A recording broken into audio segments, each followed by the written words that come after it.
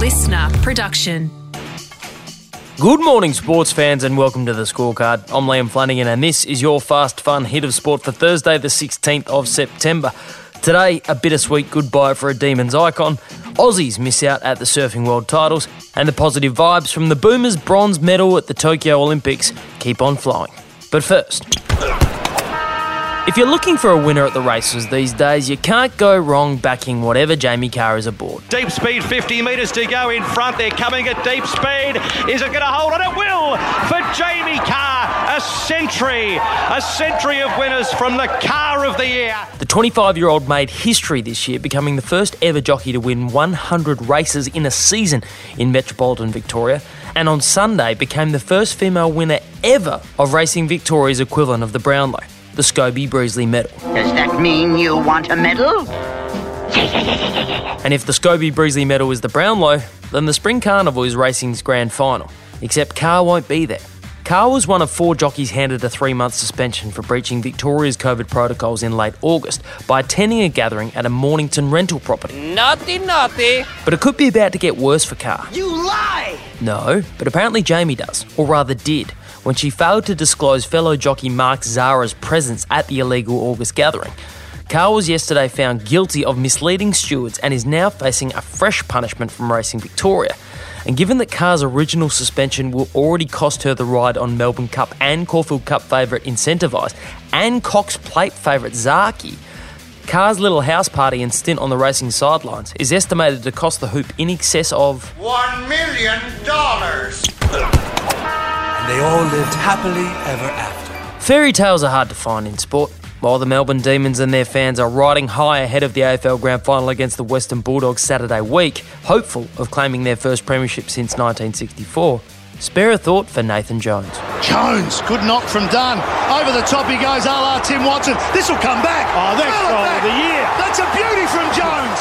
302 games across 16 seasons, including 6 as captain, Jones has spent almost all of his AFL career as a spectator at this time of year. And now, finally, the D's are contenders, and Jones can't crack the best side. You're just not good enough. But there's more, because not only will Jones not be playing next Saturday, he won't be playing ever again. Melbourne stalwart Nathan Jones has called time on his career after missing out on the chance of a long-awaited premiership. So Jones is done playing footy, but sadly he won't even get to be a spectator as the D's chase premiership glory, because after Melbourne's prelim win against Geelong last Friday, Jones made the decision to fly back from Perth to Melbourne to be present for the birth of his twins.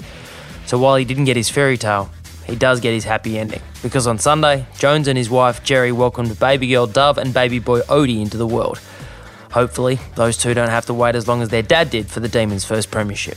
Let's go surfing. Come on. Everybody's learning how. Come on. The weather outside is weather. It was all up for grabs at the WSL Final 5 event at Lower Trestles in California yesterday. Sally Fitzgibbon was hunting her first ever world title, and Steph Gilmore was chasing a record 8th.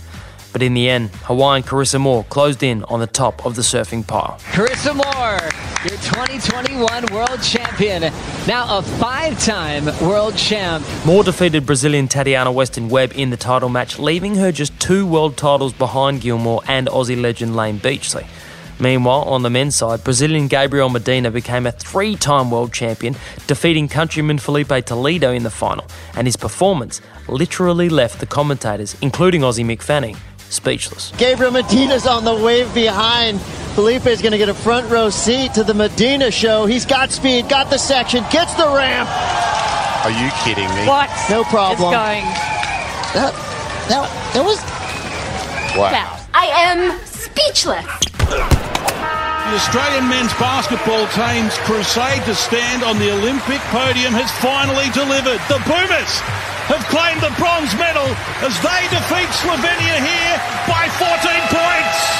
Just when the Boomers' first Olympic medal might have been starting to drift from your memory, the good news ripple effect of that bronze medal continues. This just keeps getting better and better. Yes, the Tokyo Games have proven to be the gift that keeps on giving for the Boomers. First the bronze medal, then captain Paddy Mills scores a lucrative deal with the Brooklyn Nets, and then Jock Landale secures his first ever NBA contract by signing with the San Antonio Spurs. And now, another Boomer is being rewarded for his strong showing in Tokyo. Here's Dante out on the wing, puts it down on the floor with his left hand, drive, hang, and hit it! Dante Exum, the 5th pick in the 2014 NBA draft, looks set to reignite his NBA career, with The Athletic reporting that the Houston Rockets are set to sign the 26-year-old free agent in something of a second chance for Exum with the Rockets, who ended up in Houston last year as part of a mega trade for James Harden, but he never actually played a game.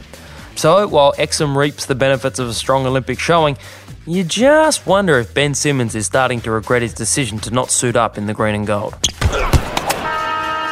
And that is your fast, fun hit of sport for Thursday the 16th of September. I'm Liam Flanagan. Catch you tomorrow for your weekending edition of The Scorecard. Listener.